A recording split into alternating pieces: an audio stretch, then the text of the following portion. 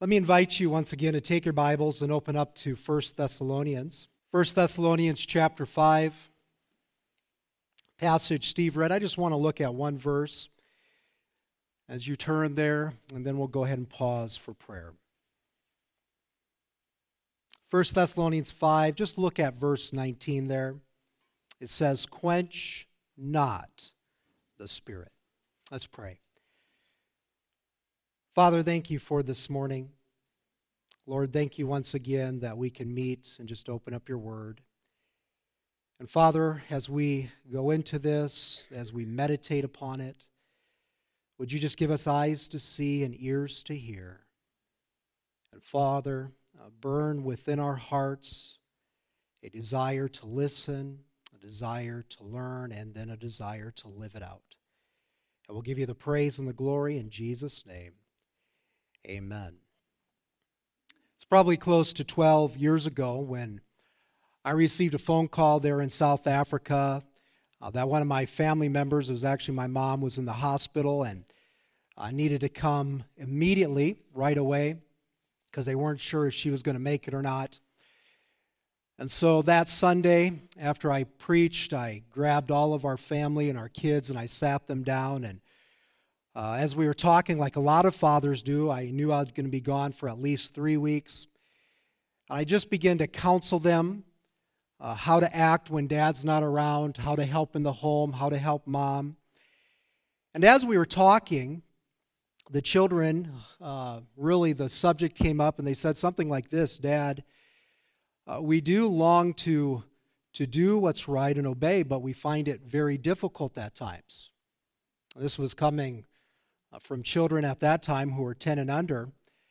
I thought, what a great example, really, of the struggles that I have and of the Christian life. One of the questions as we were talking and just going through that time of counsel is, how do we live a life pleasing to God? And during that time in our Bible Institute there, we were going through the book of 1 Thessalonians, and I was just getting ready to study this passage in 1 Thessalonians chapter 5, and I really do believe that it gives the answer of how to live a life pleasing to God.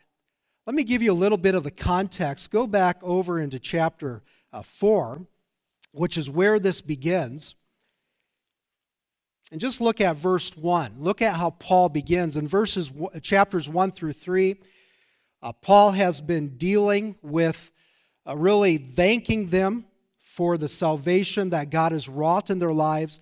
Then starting in chapter 4, he encourages them to grow in that. So verse 1, he says this: "Furthermore, then we beseech you, brethren, and exhort you by the Lord Jesus," now look at this phrase, "that as you have received of us how you ought to walk and to please God, so you would abound more and more." And so as Paul begins the exhortation part of Thessalonians, his exhortation is that you would abound more and more in pleasing God. Just take your eyes down to verse 3. Look at what he says there. "For this is the will of God, even your sanctification." If you are wanting a definition of sanctification, just draw a line back up to verse 1. And that is walking to please God and abounding more and more in it. So Paul begins this section by telling us to abound, grow in pleasing God, and then he begins to give a number of ways how to do that. But then he ends, I think, coming back to this idea with, how do we do this?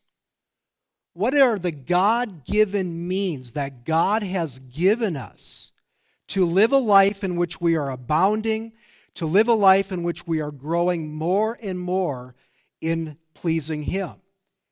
And he begins in verse 19, as he begins to end, with this little phrase, "Quench not the Spirit." Now, the first word there, quench, as I'm sure you know, means to extinguish a light or to put out a fire.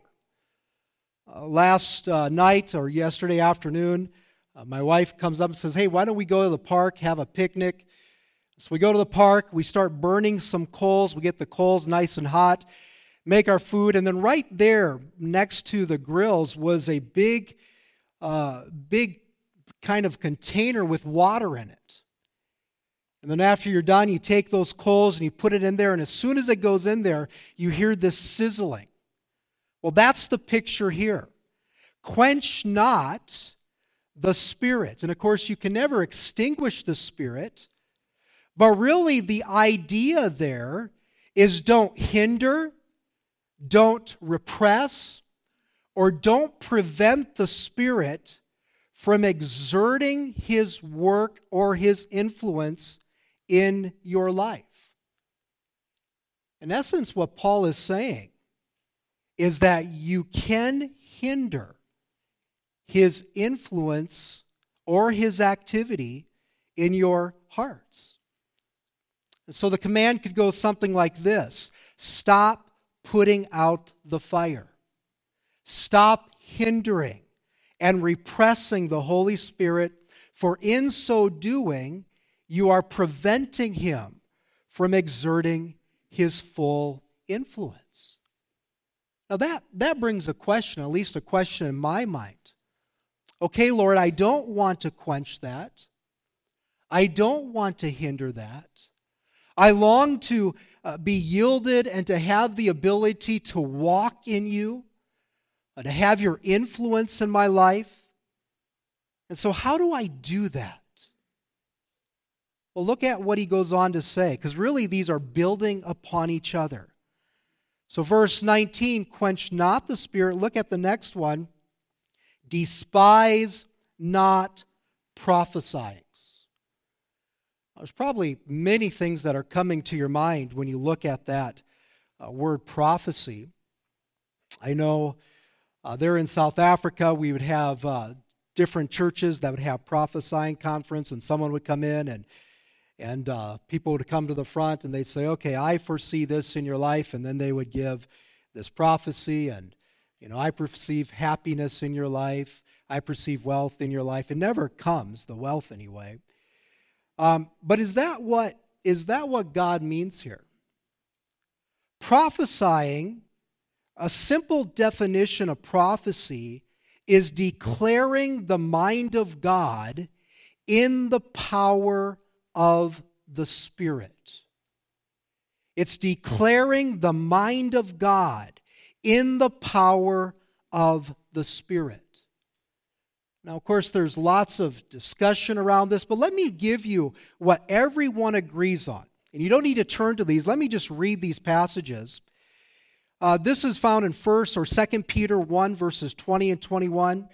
Peter says this, "But know this first of all, that all prophecy of Scripture is a matter of no one's interpretation, for no prophecy was ever made by an act of human will, but men moved by the Holy Spirit spoke from God."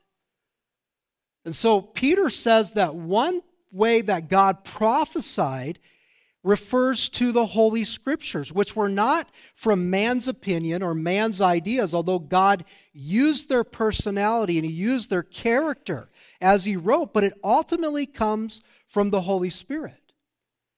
And so when you think of prophecy, ultimately think of the Scriptures that we hold in our hand.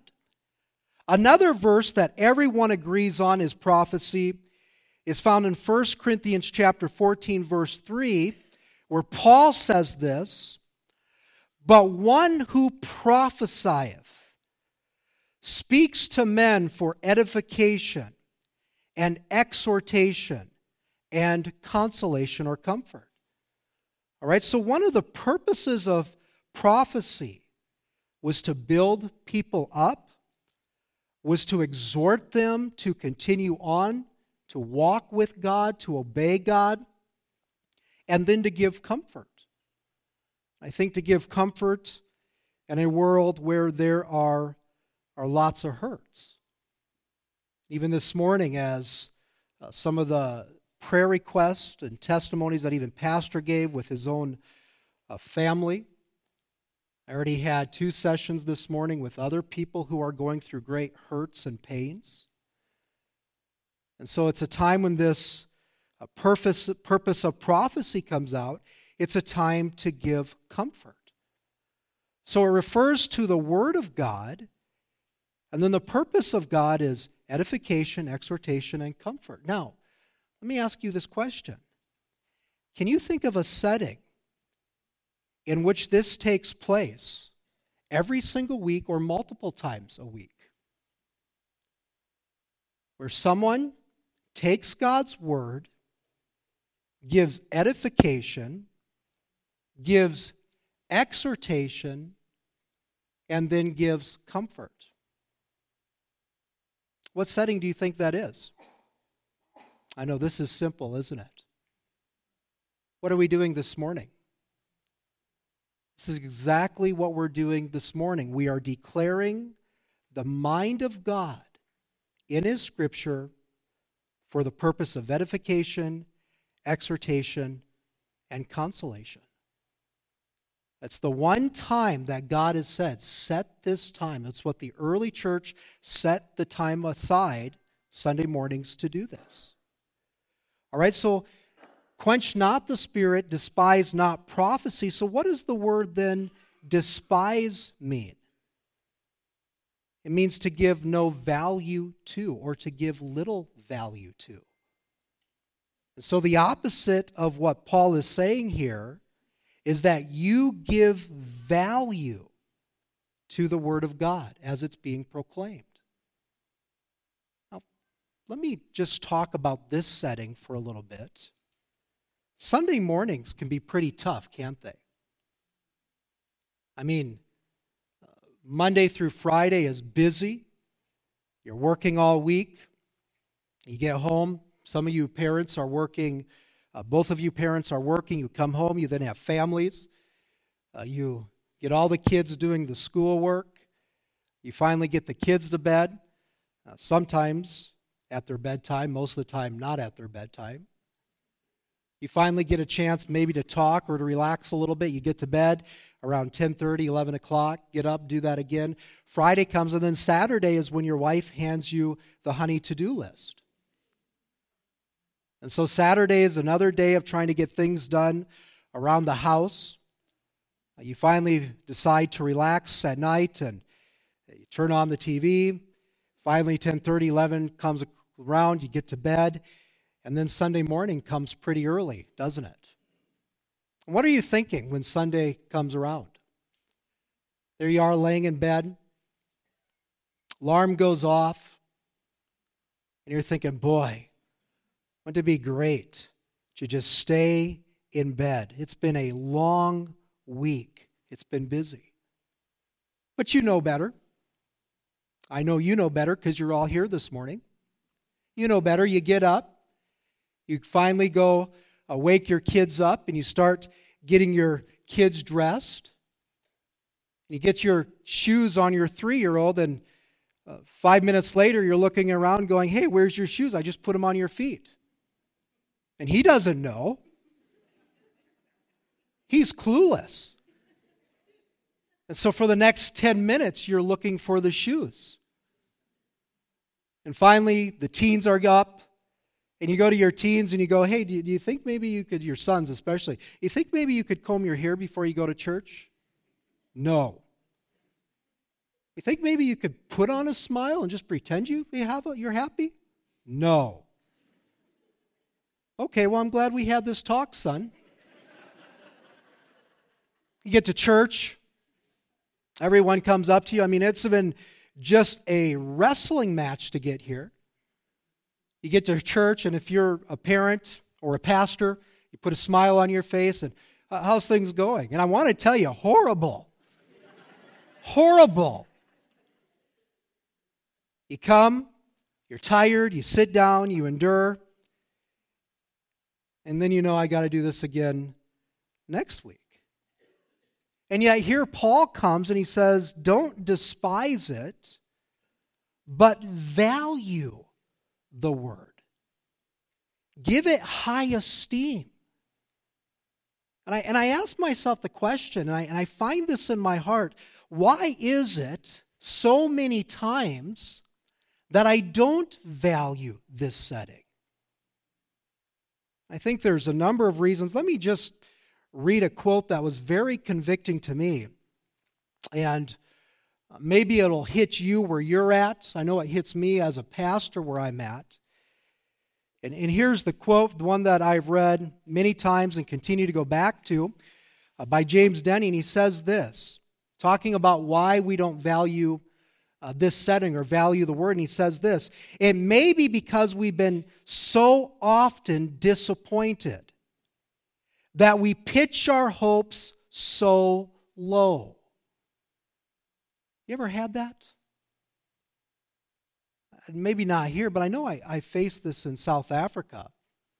Remember one time we were in a shop, and one of the ladies, a Jewish lady who was in our town, comes up to me. She goes, "Are you the pastor now at Lakeside?" We had just been there for a little over a year, helped starting this church. She goes, "Are you the pastor at Lakeside Baptist there?" And I said, "Yes, I am." And really didn't greet. She looks at me and she goes, "Can I ask you a question?" I said, "Sure." Go ahead. She goes, "Do you preach the Bible? Do you teach the Bible?" I said, "Well, I think so. I try." She goes, "Well, because I go to church, and I've been in a lot of churches, and I could get what the pastor gets. They give me nothing." I thought, well, there could be another reason for that, but I didn't want to say that. I said, "Why don't you come?" And she said, "All right." She said, "Tomorrow, I'm bringing my husband." This was a Saturday morning. She said, "Tomorrow, I'm bringing my husband, and we're going to test you." I thought, well, let me pull out my home run message. We all have our home run messages. Sure enough, her and her husband come, and they sit down over in the right side, and very dignified, staring at me. And we just opened the Word, and the whole time while I was preaching, she's crying. Afterwards, she comes up to me. She says, "Thank you. You actually did open up God's Word." She said, "I actually came to test you, but I wasn't ever planning on coming back." The week after, she came back. A week after, she came back. Her husband is now one of the elders at the church. God has done a great work. But she was so discouraged that she hadn't gone to church really for a number of years. This is the type of lady she was. She was in one church where the pastor was preaching heresy, and she was sitting in the middle there, and she stood up. She said there was about 250, 300 people. They're about the size of this congregation. She stood up and she yelled to the pastor, "You're a heretic." I asked her husband, I said, "What did you do when she yelled that?" He said, "I slid in my seat and tried to hide." So I knew that I never wanted to be a heretic when I was preaching, lest someone stand up and yell, "You're a heretic." But here was one who hadn't gone to church for a long time because she has been so disappointed. By the way, that is a strong warning, and I'm preaching to me as a pastor. When I stand behind this pulpit, I'm declaring the Word of God. And if I want to give my thoughts, I have to say, this is Lee's sanctified thoughts. But this is God's Word. Because it's the one time when you guys are so busy all week long, and Sundays are hard, and yet you set a time aside this time to come, and as a pastor, this is a great warning. This is why we prepare and pray and ask for your prayer for us. So it says, it may be because we have been so often disappointed that we pitch our hopes so low. But then he goes on to say, but to expect nothing is to be guilty of a sort of contempt of anticipation. You're not expecting or anticipating God to do anything. He goes on to say, to despise not prophesying requires us to look for something from the preacher, some word of God that will build us up in godliness or bring us encouragement or consolation or comfort.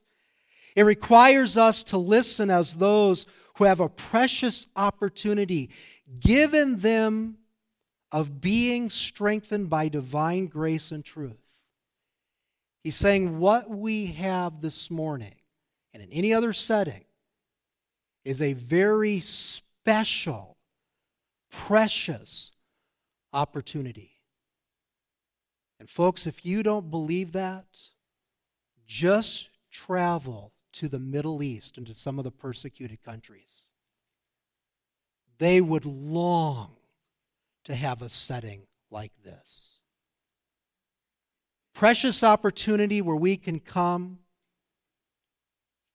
We ought not to lounge or fidget while the Word of God is spoken, or to turn over the leaves of the Bible at random, or to look at the clock. We ought to hearken for that word which God has put into the preacher's mouth for us. And it will be a very exceptional prophesying in which there is not a single thought that it would repay us to consider. That's what it means to value God's Word. We come with hearts opening. We come with ears open to hear. And we long to take what's being said, and we're praying, Lord, give me something that I can take. Give me something that I can apply to my life. So if you're not going to quench the Spirit, what do you have to do? Despise not prophesying, or the positive, value prophesying, value the Word of God. Then verse 21, he says, prove all things. The word prove there means to test in order to verify the character of something. You're testing it. They used to test metals to see how strong that metal is. It's like testing diamonds. You go to the store, you're going to buy a diamond for your sweetheart. Pulls out the black velvet. They put the diamond on that black velvet. They put the spotlight on that diamond. And they say this one only cost about $463,000. But your sweetheart will love that. And I go, I know she would. Do you think we could go into the $200 range? But that's what the word test means. You're verifying the character of something. You're giving weight carefully to it. So what are you doing? When that which is being spoken, you're weighing carefully what is said with discernment. That means when you come in, guess what? You have to have your thinking caps on. You have to be analyzing, thinking. Is that really what the passage says? Is that what the Bible teaches? It's really exercising spiritual discernment. I used to cringe in my church in South Africa as people would come, and maybe new people would come, and they would come and they'd say, you know who I really like to listen to? And then they'd give me a name, and I'd go, ooh, ouch. No spiritual discernment. So he says you need to prove. And spiritual discernment is the ability to distinguish divine truth from error or half-truth. It's the ability to distinguish between right from wrong, from good or bad. And this is vital to a healthy Christian life. So when you come, you're thinking, okay, as Pastor Lee, as he goes to 1 Thessalonians 5, is that really what it says? Yep, check mark. Yep, got that one. Yeah, I'm not sure about that one. And so here's some questions you ask as you're discerning. Is it the plain truth of the Scripture?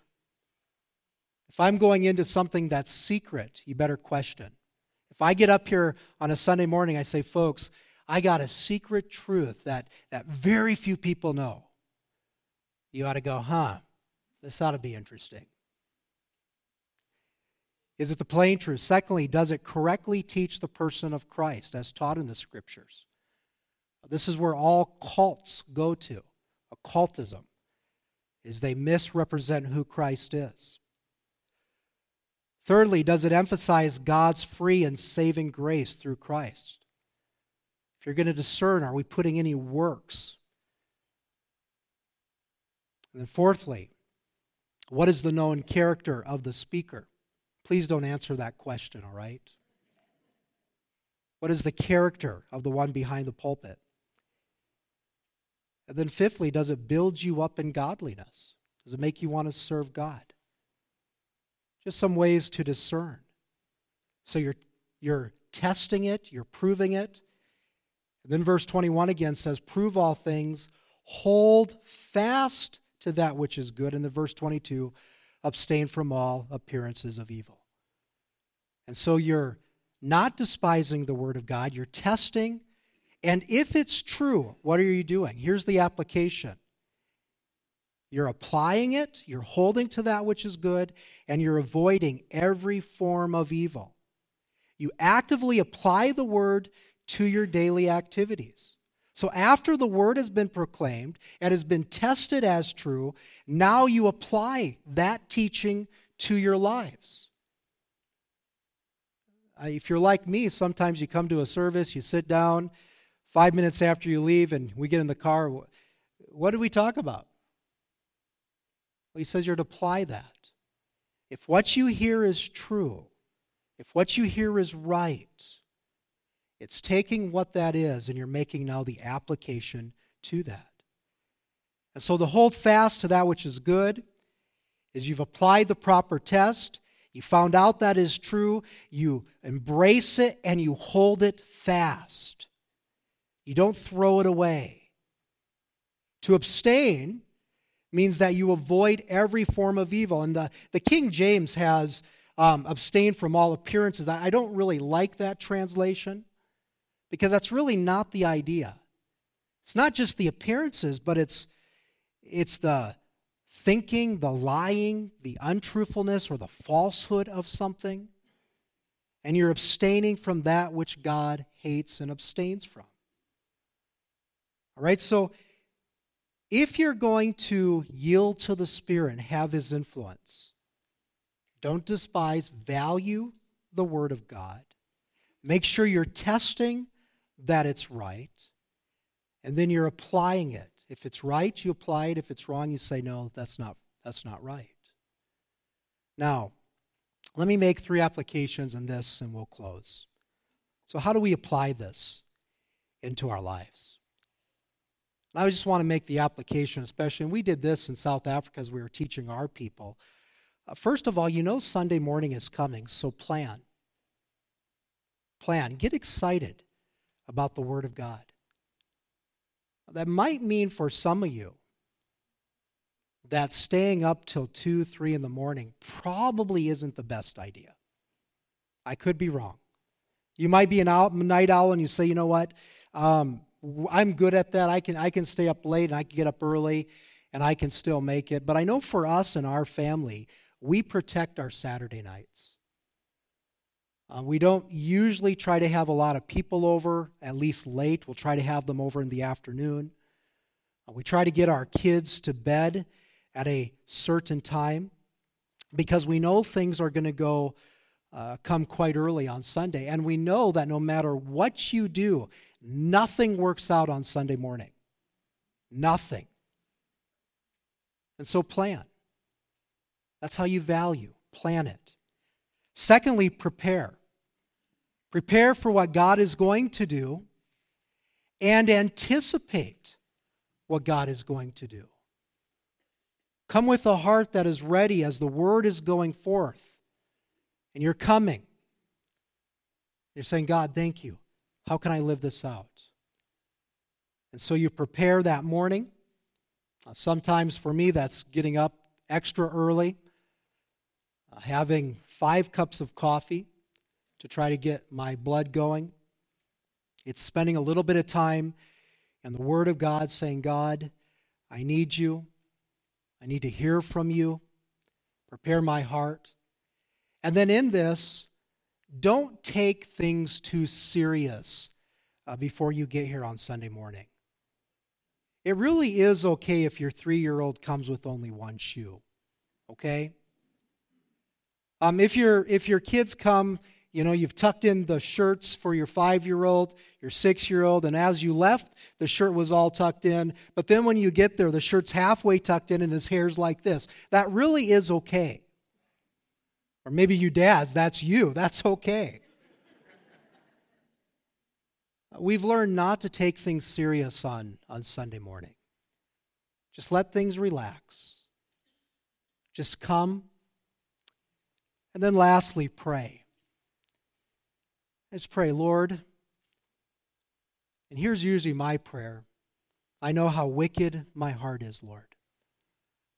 I know, Father, how I don't savor your word. I don't savor the things of God. Please forgive me, Lord, and help me, Father, to come with a readiness of mind. Help me to come with attentiveness to your word.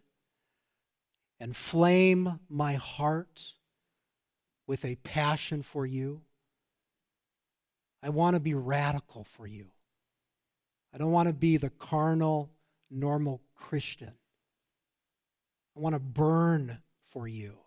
And if people go away going, you know, that guy's kind of weird. He always talks about Jesus. That's okay. Lord, burn within my heart for that. And then, Lord, help me to be more Christ-like today. As we come to the Word, let me have you turn, and I'll close with this one passage. This is one you can study on your own. But when the Spirit of God is at work and the Word of God is authoritative and you're applying it to your life, what does that look like? Turn to Ephesians chapter 3, and with this I close. Ephesians chapter 3, this is probably one of my favorite prayers of Paul. When the Holy Spirit is at work empowering you to yield and to grow in Christ and to abound in that, what does that look like? Look at verse 16. It says, Paul says that he would grant you, this is a prayer, that he would grant you according to the riches of his glory. Now look at this.